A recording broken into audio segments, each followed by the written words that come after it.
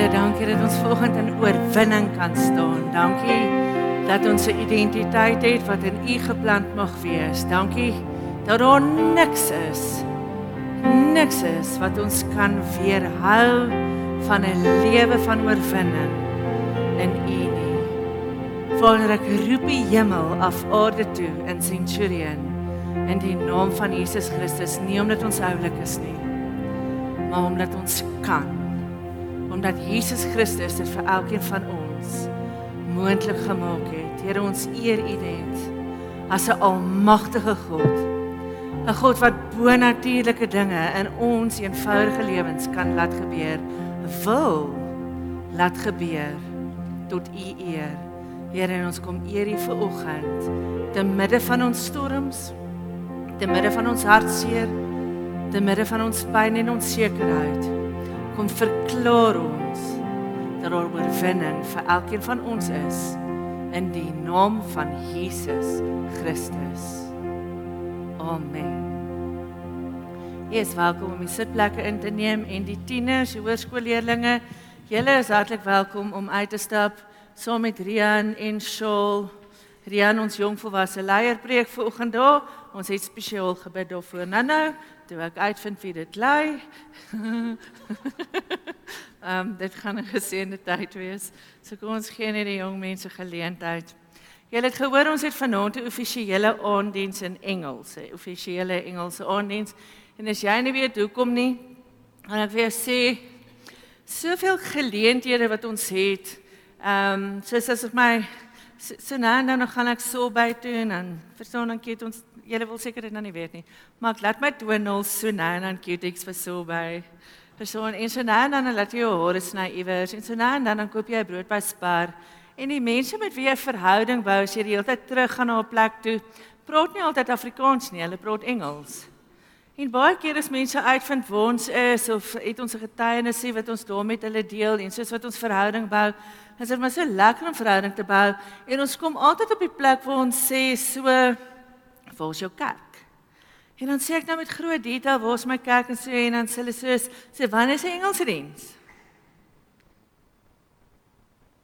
En so het al meer en meer gebruik, en dan is ek teleurgesteld in my hart, ons regtig 'n teleurstelling in my hart, as ek moet sê, ons het nie 'n Engelse diens nie.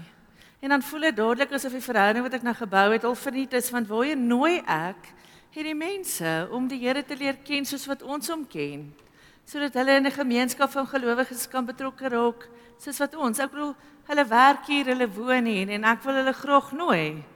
En so het ons nou, het ek na Wouter toe gegaan en ek terug, en ek weet dit brand al lank in sy hart, en omdat Chuck vanaand preek, het ons nou die geleentheid aangegryp, en besluit vanaand is Engels. So as julle my wil hoor Engels praat, vanaand se aand, julle mag nie lag nie, goed, maar asseblief, nooi iemand wat Engels is, dit hoef nie familielid te wees, hoef nie vriende te wees nie, maar dalk kruis jy pad vandag met 'n kelner iewers, as jy gelukkig is om uit te gaan eet, of dalk het jy 'n afspraakie iewers, dalk het jy 'n kollega, nooi hulle om vanaand saam met ons 'n Engelse diens te kom bywoon. Goed. Nou, ek begin, my preek se titel is in Engels net om julle op te warm vir vanaand. Goed. So, ons praat oor casting a vision. Nou, casting, ek dink altyd as ek die woord casting hoor, dan dink ek aan 'n vislyn wat jy uitgooi, verstaan, en dan hooplik as jy gelukkig is, kan jy hom in kontrol met 'n vis aan die punt. So, dis iets wat jy voor en toe uitgooi, maar so in die week toe besef ek, casting is ook iets wat jy in 'n vorm giet.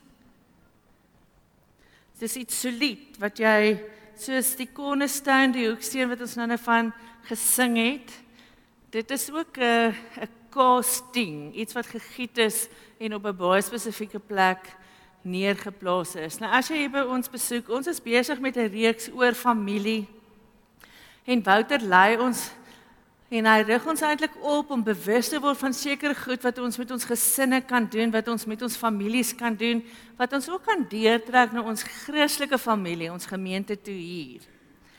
En hy het nou al so baie gepraat oor, die vorige keer het hy gepraat van ons moet om 'n tafel sit byvoorbeeld, en ons moet uit die sitkamer voor die TV wegkom, en ons moet begin om met mekaar te praat. Nou, besef ek, party van ons het nou al om die tafel geland, ons eet nou al om die tafel, en as jy nog nie het nie, therefore there is no condemnation for those who are in Christ, maar probeer dan hierdie week ten minste een keer om die tafel sit. Daar gebeur regtig wonderlike goed as mens lank genoeg sit, en mamma rek die kos uit. Laat mens lank sit, verstaan, nou hulle daar met 'n belofte van pudding, wat kom, verstaan. Laat mens want as die gesprekke begin, ek weet nie wie van julle dit nou al beleef nie, wie het nuwe gesprekke beleef, sedert julle om 'n tafel sit en eet. Daarom julle, ek en julle, prys die Here. Goed, so iets gebeur, of gebeur iets. Ek het nou 'n bietjie saam met gemeentelede ook gekuier, en dit is lekker, want as jy saam met iemand koffie gedrink het, is jy op 'n nuwe plek saam met hulle. Jy ontdek iets van hulle wat jy nie in die groet hier, in die koffie drink daar, en op die pad huis toe ontdek nie. Daar is iets wat gebeur wanneer ons om 'n tafel met mekaar kuier.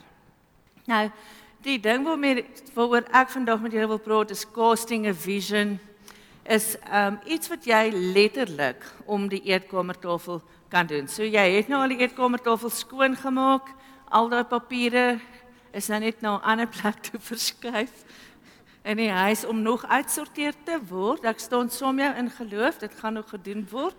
En nou is ons om die eetkamertafel, maar wat sê ons nou vir mekaar? So, in die laaste week of 2 is ons ons was nou by 'n klomp leraars byeenkomste, en Louis Kotse van Hatfield Christian Church sê, hy gaan speel tennis saam met Paul. Nou, ek dink ek het in die laerskool probeer tennis speel, so ek gaan dit nou nie vreeslik demonstreer nie. Hy sê, maar sy doublespartner is 'n ouetjie wat nogal onvoorspelbaar is op die baan. Hy is soos 'n jack in the box. Hy is nie op sy plek hier dat jy weet, okay, hy gaan nou hier wees as hy daar dien, of hy gaan nou daar wees as hy daar dien nie. As hy weer sien is hy daar, en as hy weer sien is hy daar, en hy is nogal blitsig, en hy is oral hier voor hom, en nou dink Louis die hele tyd, yes, ek moet net nie die ou raak slaan nie. Ja, moet net nie die ou raak slaan nie. En al wat hy dink is, hy sien nie die ander, dink ek moet nie hom raak slaan nie, en wat doen hy? Slot vir hom met daai bal raak, nee, dat daar 'n koel lê. Want jy sien die ding is, daar waar ons fokus is, dis waar ons raak. As jy 'n fietsryer is, hier's fietsryers, nee.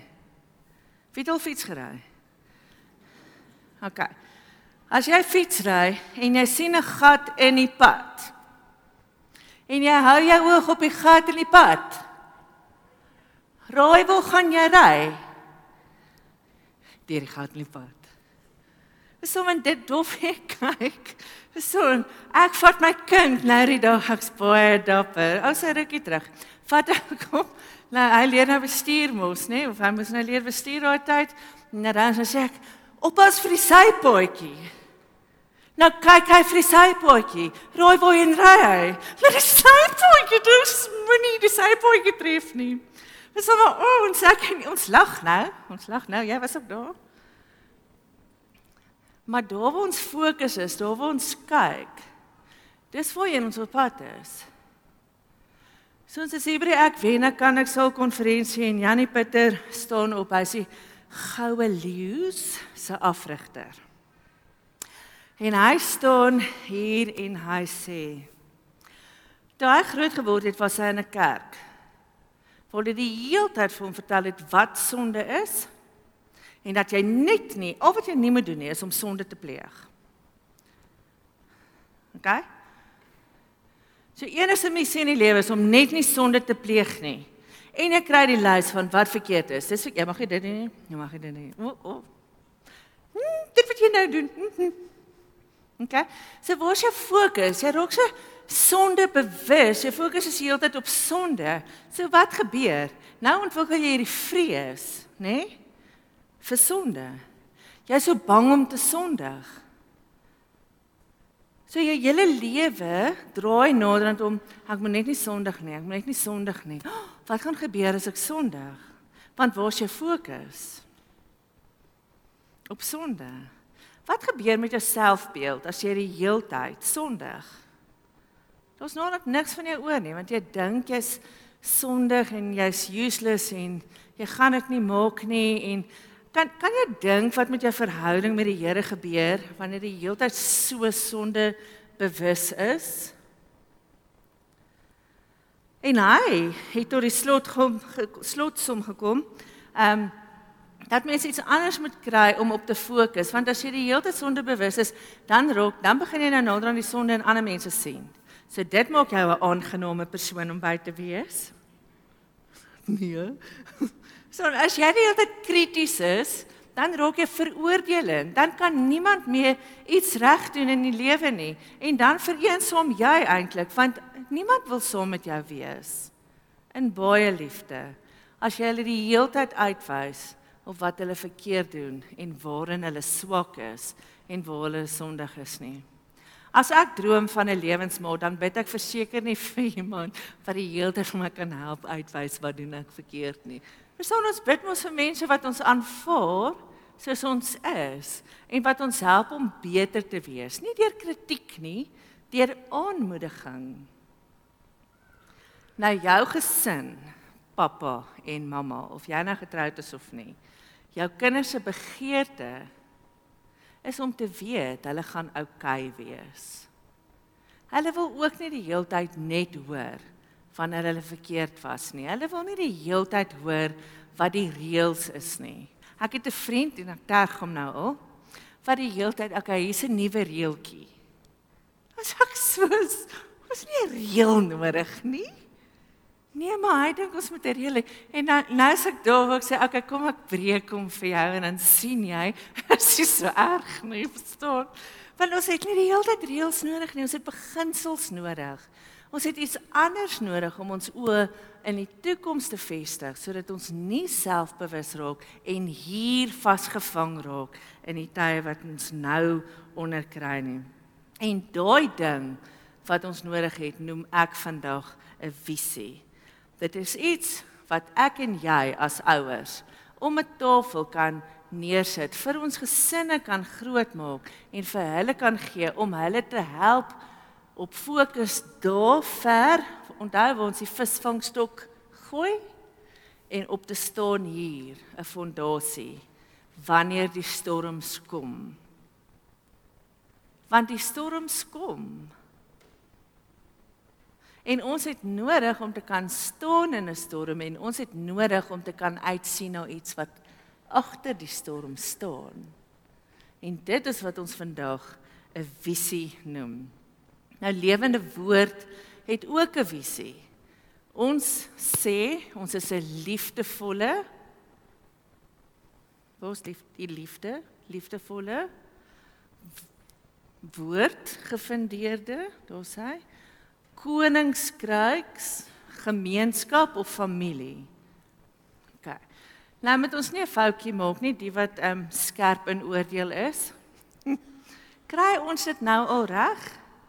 Nee, dis hoekom ons dit 'n visie noem. Dis iets waarheen ons op pad is. Dis iets waarin ons glo. Dis iets wat ons glo moontlik is. Maar is ons elke dag, wie is elke dag liefdevol? Wie kry dit nou al reg? Want wow, ek wil by jou kom kuier. Verstaan, nie een van ons is nou al liefdevol elke dag, elke oomblik nie. Dis iets waarin ons groei. Goed, ons spoog baie hard en Wouter is baie goed daarmee om woordgefundeerd te wees, om by die Here te gaan hoor en so, maar so nou en dan, nee, dan sê ons iets uit die vlees uit. En dalk so nou en dan gaan jy hierso wees en jy gaan 'n woord by iemand kry wat dalk uit sy vlees uit vir jou hoop wil gee en nie van die Here af is nie. Sal jy ons vergewe? Want ons is nog nie daar nie, dis net ons visie, dis waarheen ons op pad is, maar ons weet ten minste al waarheen ons op pad is. Jy en jou gesin, waarheen is julle op pad? Wat is julle visie? En as julle die gesinsin uitgefigure het, kan julle vir elkeen om die tafel dalk ook ene vasstel of saamstel, want jy sien, elkeen van ons is uniek. Elkeen van ons is anders. Spreuke 29 vers 18. Hier kom ek nou by die woord uit. Julle het gedink ek gaan nie. Where there is no vision, the people perish. Where there is no vision, the people perish. Dink as jy by 'n nuwe werk instap. En hulle sê wat jy moet doen, maar hulle sê nie vir jou hoekom nie. Hulle sê jy moet hierdie en hierdie en hierdie uitsorteer, maar niemand verduidelik vir jou waarheen is die maatskappy eintlik op pad nie. Wat is die punt van hierdie en hierdie nou eintlik nie? Jy sit dalk in 'n deel van die maatskappy, jy is dalk 'n deel van die liggaam wat nie sien waarheen jy op pad is en waarheen jy beweeg nie. Hoe lank gaan jy kan positief bly? Hoe lank gaan jy jou hart kan uitstort in daai werk of en jou deel doen en positief bly? As jy nie verstaan wat die visie is, hoekom moet ons papiertjies optel langs die rivier? As iemand net sê, hoor jy gaan nou papiertjies optel langs die rivier, hoekom? As jy nie verstaan dat daar 'n visie is van skoon water, ons moet die water beskerm, ons moet die vloei van die water deur die rivier beskerm, daar's mense wat afhanklik is van die water in die rivier, dis goedkoop om dit skoon te hou as om dit skoon te maak. As ons nie die visie verstaan van hoekom ons dit doen nie, gaan ons gefrustreerd raak met die klein papiertjies optel die hele tyd. So ons het visie nodig. Micha 3 vers 6.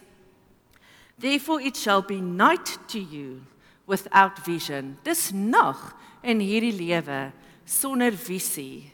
En die Here het in die Ou Testament so baie vir mense kom visie gee voordat hulle uitgeroep het en 'n taak gegee het. Of het hy hulle uitgedaag met 'n taak, maar dan ten minste 'n visie gegee. Ek wil hê jy, as jy wil saam blaai, kan jy blaai na Genesis 12 toe. Vir julle lees uit Genesis 12 vanaf vers 1.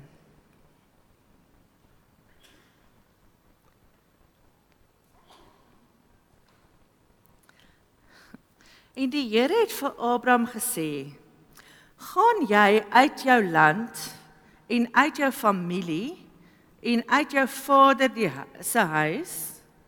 Ja, met ander woorde, gaan na jou vrou toe. Sê vir jy gaan trek, sê vir jy moet nou alles pak, na die land wat ek jou sal wys. Is daar 'n man hier wat vanoggend graag na sy vrou toe wil gaan en sê, liefie, ons gaan trek, sal jy asseblief alles begin pak, ek sal vir jou bokse reël, en sy soos, goed, waarheen? En hy soos, ek weet nie. Is daar 'n vrou hier, wat graag bokse by Spar gaan haal, om te pak, vir 'n trek, waar jy nie weet waar jy nie. Ek gaan nie lus wees nie. Verstaan, niemand van ons wil net dit doen nie, en hier kom God, en hy is nogal iemand, wat vir jou hierdie groot uitdaging kan gee, in die lewe, en hy sê vir Abraham, jy gaan uit 'n land uitgaan, so jy gaan ten minste oor 'n grens gaan. Ons weet nie of hy oor see gaan. Ek dink hy het redelik geweet hy gaan nie oor see gaan noodwendig nie, maar as die Here vandag vir ons sê jy gaan uit die land uit, dan kan jy oor see potensieel land, of jy kan Mosambiek of Zambië of wherever toe gaan. En jy moet jou familie los. Nou familie is vir ons kosbaar. Ons hou van familie. Goed. So ons wil hulle nie los nie. En die land wat ons jou sal wys. Maar hier is wat die Here doen, wanneer hy kom met 'n groot uitdaging vir ons. Hy sê ook, en ek sal jou 'n groot nasie maak, en jou seën, en jou naam so groot maak, dat jy 'n seën sal wees. Hy sê nie vir hom waarheen hy met hom op pad is nie, hy sê nie vir hom waar hy gaan opeindig nie, maar hy sê vir hom, hy gee vir hom 'n visie van, dit sal met jou goed gaan, want ek gaan jou God wees. Dis al wat ons nodig het. En dan sê hy, ek sal seën diegene wat jou seën, en ek sal hom vervloek wat jou vervloek, en in jou sal al die geslagte van die aarde geseën word. Is ek en jy een van die geslagte wat gevolg het na Abraham? As jy met jou kinders om 'n tafel sit, kan jy ten minste hierdie vat en vir hulle begin deel van jou God, die God van Abraham, Isak en Jakob, wat 'n belofte van die Here afgekry het, dat hy vir ons ook 'n God sal wees. Met ander woorde, dit gaan met my en jou ook goed gaan. Te midde van storms, te midde van stryd, te midde van rasisme, te midde van politiek, te midde van rugby wat mense hartseer maak, gaan dit met ons op die ou end van die dag in die groter prentjie goed gaan. Wat is jou visie wat jy vir jou gesin gee in hierdie land wanneer jy om die tafel sit en kuier? Is dit een om na uit te sien? Is dit een van God af, vol belofte en hoop? Reeds toe God ons in Genesis, toe hy die mens in Genesis geskep het, het hy 'n visie vir ons daar gegee en gesê, wees geseënd en heers. As jy nie by Abraham wil begin, jy begin dan by God in Genesis. So een van die declarations wat jy vir jou gesin kan gee as 'n visie om die eetkamertafel is, ons is geseënd, ons weet dit, want die woord van God sê ons is. En dit gaan met ons goed gaan, want God is ons God. Want hy het dit vir Abraham gesê. En dan moet ons 'n belofte kry vars by die Here vir nou, vir my en jou spesifiek. Begin daar, begin in die woord. En dan gaan sit jy by die Here en jy gaan kry 'n visie vir jou en jou gesin vir hierdie tyd. Ek het altyd gedink ek pas nie in nie en meeste van die tyd pas ek nie in nie. En toe kom daar 'n tannie aan en sy het so 'n ding waar sy praat van rooi persoonlikhede en geel persoonlikhede en Wouter doen met ons die disktoets, verstaan nie. Ek is nou vrymoediglik 'n geel persoonlikheid, 'n sonnetjie en ek is 'n pou en jy hoor my aankom voordat jy my sien. Verstaan, as my vriende wonder of ek al by die kerk, dan luister hulle net vir my laggie en dan weet hulle. Maar ek het nie in 'n huis groot geword wat dit embrace het noodwendig nie, verstaan? My familie is almal linkerbrein introverte. So ek was rarig weird. En hulle het rarig nie geweet wat om met my te doen nie. En hulle het nie vir my 'n visie gegooi van die Here te plan met jou wat so baie praat nie. Hulle het dit nie verstaan nie, maar dankie Here dat hy dit verstaan het en dat hy my met kursusse soos ontdek jou plek in skepingsdoel kom vry maak het en vir my 'n visie gegee het van wat hy deur my kan doen. As julle nou dink ek was op pad bediening toe, dan maak julle die fout van julle lewe. Ek het nie vir 'n dag gemik of geleer of geswat of iets gedoen om mee te land nie. Verstaan, ek weet dat die Here my gebring het omdat hy geweet het hoekom hy my so baie woordjies op 'n dag gegee het. Goed. Jy het nodig om vir jou kind wat anders is ook 'n visie te gee. In Genesis 37 lees ons van Josef. Nou Josef was daai kind. Wie van julle was daai kind? Okay, wat nie ingepas het nie. Tussen al die boeties was hy die odd one out. Hy was die dromer, hy was stadig, hy het nie saamgewerk op die plaas nie. Almal was besig om in die landery te werk of die skape op te pas of hard te werk en muscles te maak. En Josef was besig om te droom. Verstaan? Maar daar het twee goed met Josef gebeur. Die een is hy het 'n droom, 'n visie van God gehad.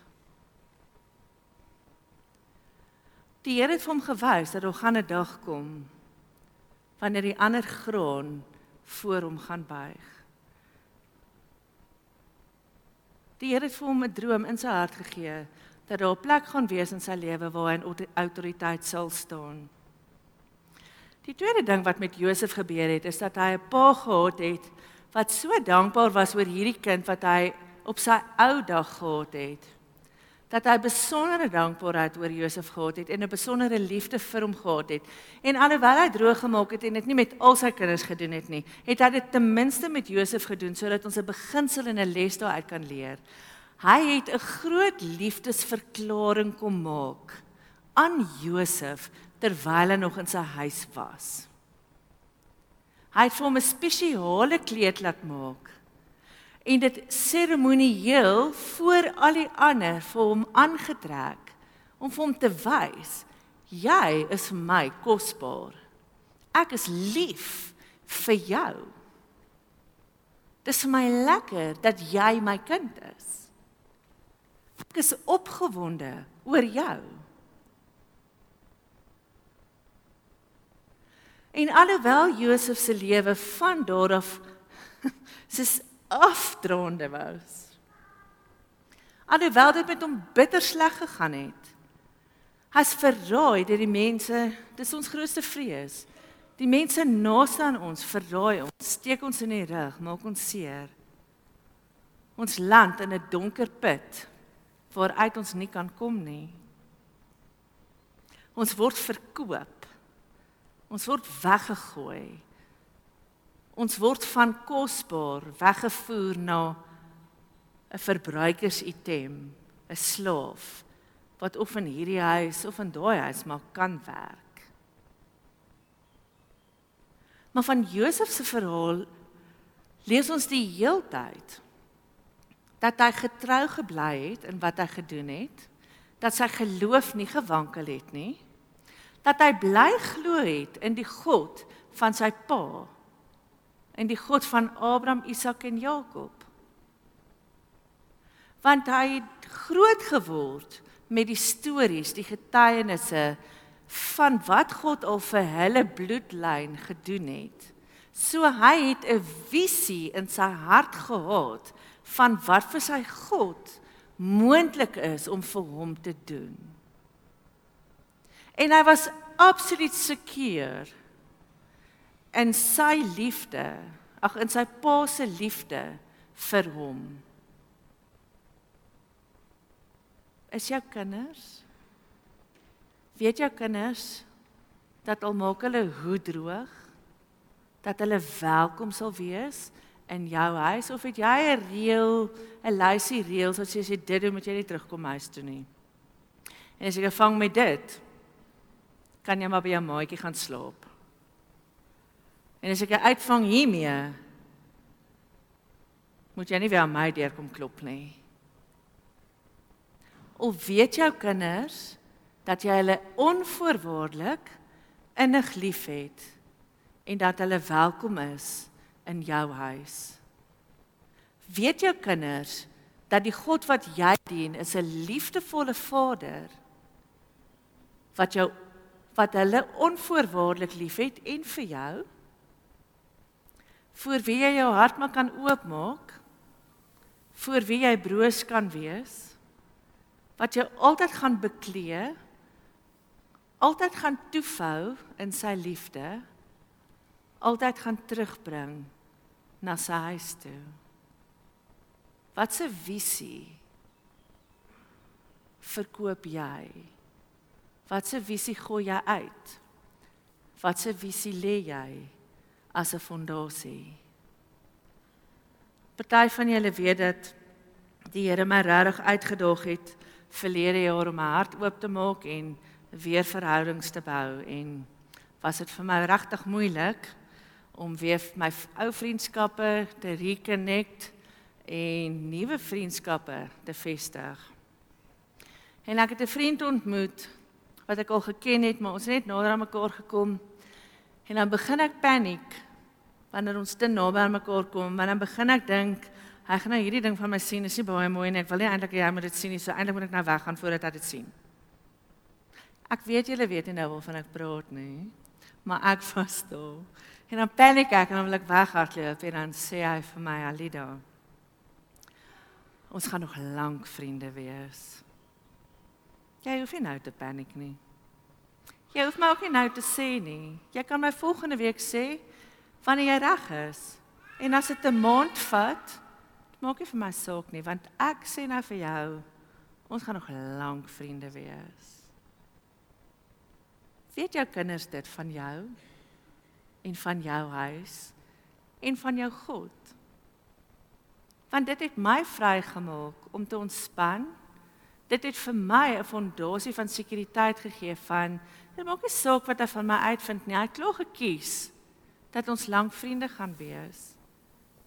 En ek het nou al my lelikste lelik, ek het nou al my hart en my longe en my niere op die tafel uitgepak. Is nou mooi goed. En hy is nog steeds in my lewe. Want in sy hart het hy commit, ons gaan vir lank vriende wees. Weet jou kind dit van jou? Weet jou kind dat wanneer jy daai lelike goed sien, wanneer die darmes op die tafel uitgepak word en jy gekonfronteer ook met daai goed wat dalk nou nie so mooi is nie, weet hy of sy dat hulle veilig in jou huis is, dat jy altyd daar gaan wees vir hulle, dat jy hulle aan die Here opdra, dat jy in hulle glo. Weet jou kinders dat jy vir hulle 'n rooskleurige toekoms hoop en voorvertrou?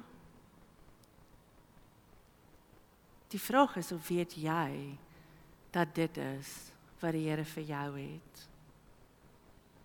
Want jy kan nie 'n visie gaan cast, jy kan nie 'n visie gaan cast as dit nie vir jou in jou hart waar is nie. En baie van ons sit hier vir oggend en ons oë so op die stikkend van ons lewens, daar waar ons droog gemaak het, daar waar ons misgevat het. Dat ons nie God se visie vir ons lewens raak sien nie.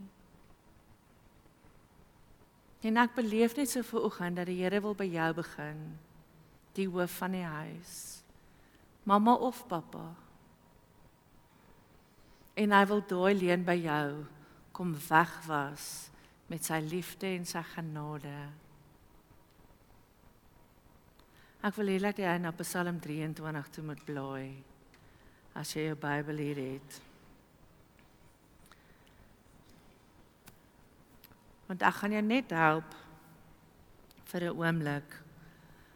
Dis wat ek doen.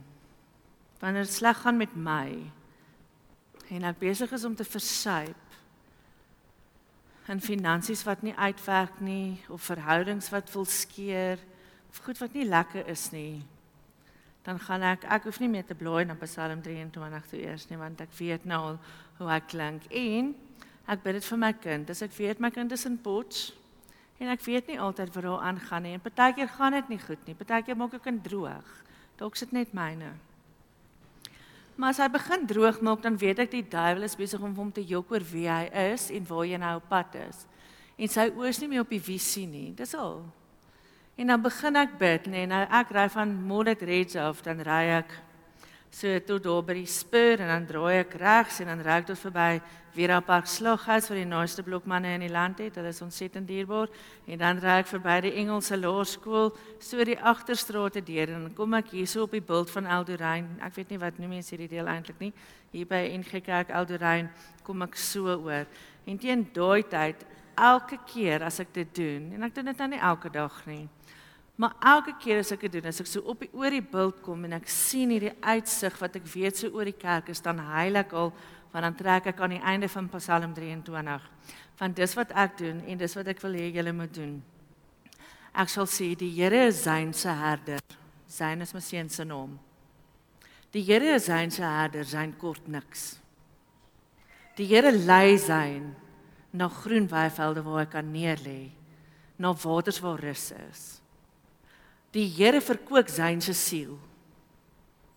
En ek vat daai vers, daai hele Psalm, en ek vervang, oral waar ek Zyn se naam kan insit, sit ek. En party daar sit Alida, die Here is Alida se herder, Alida kort niks nie. En ander daar sit by Pa Pieter, die Here is Pieter se herder, hy kort niks nie. En ek wil jou uitdaag, nee, as jy begin dink aan die visie wat jy gaan gooi, begin daar, begin met hierdie vers, en dan gaan jy na die Onse Vader toe. Want die Onse Vader het ons so mooi gemaak, nee, dat ons mis die krag in die Onse Vader. Want luister 'n bietjie hier, ons Vader wat in die hemel is, laat u naam geheilig word. Dis soos 'n war cry. Laat die koninkryk kom, laat u wil geskied, soos in die hemel, so op die aarde. Gee ons vandag ons daaglikse brood. En vergewe ons sondes, soos ons sondaars vergewe. Skuldenaars. Lei ons nie in die versoeking nie, maar verlos ons van die bose. Want aan u behoort die koninkryk, die krag en die heerlikheid tot in ewigheid. Janie Pieter roep sy seun op, hy kom staan hier, hy gee 'n declaration van wat hy in die oggend opsê, voordat hy die huis verlaat. Ek kan nie die woorde onthou nie, want dit was 'n lang ding, verstaan, en ek is altyd bang ek vergeet iets, so ek trek nooit die wapenrusting aan in die oggend nie, want ek gaan iets vergeet. Maar as ek opstaan en sê ek, Here, ek staan vanoggend in u op. U is my wapenrusting, u beklee my. Wat is jou warkraai? Wat is jou visie? Waarin staan jy in die oggend op? Gaan formuleer een as dit nodig is. As jy in 'n gat daaronder is dit juist die tyd om een te gaan formuleer. Vat Psalm 23, vat die Onse Vader, maar vat ook die roeping van die Here oor jou. Gaan dink bietjie wat se woord het die Here oor jou uitgeroep.